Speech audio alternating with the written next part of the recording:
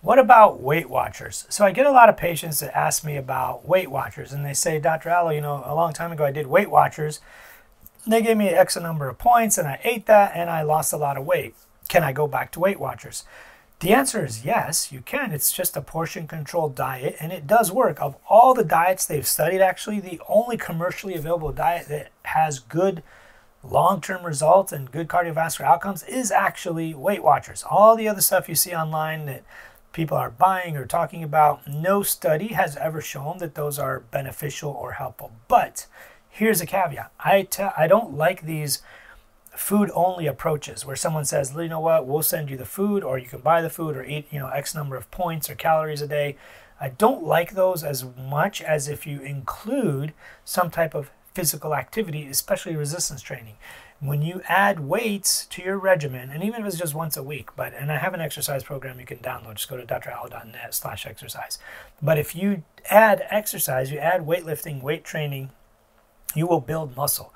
And building muscle improves your quality of life. When you're 50, 60, 70, 80 years old and you have no muscle and you can barely get out of bed and you can't get out of a chair and you need a walker and you need a wheelchair, when you have muscle, first of all, it protects you. You won't be falling and breaking your femur or your back or your hip or your knees or whatever. Second of all, the muscle itself increases your metabolism. You can eat and enjoy more food without gaining weight, or it may make you lose weight if you eat the same amount and now you build muscle. So the point that I'm trying to make is a food-only approach to weight loss does work. You can definitely just eat less food and lose weight, but if you don't add in some kind of resistance training where you're building muscle and building up your metabolism, you're going to get stuck in kind of this like a rut almost. Like you'll lose a bunch of weight and you'll be skinny fat. Your number on the scale may be 140, but you're fluffy everywhere, you're not defined, you're very, very weak, you lost so much muscle from dieting down so hard.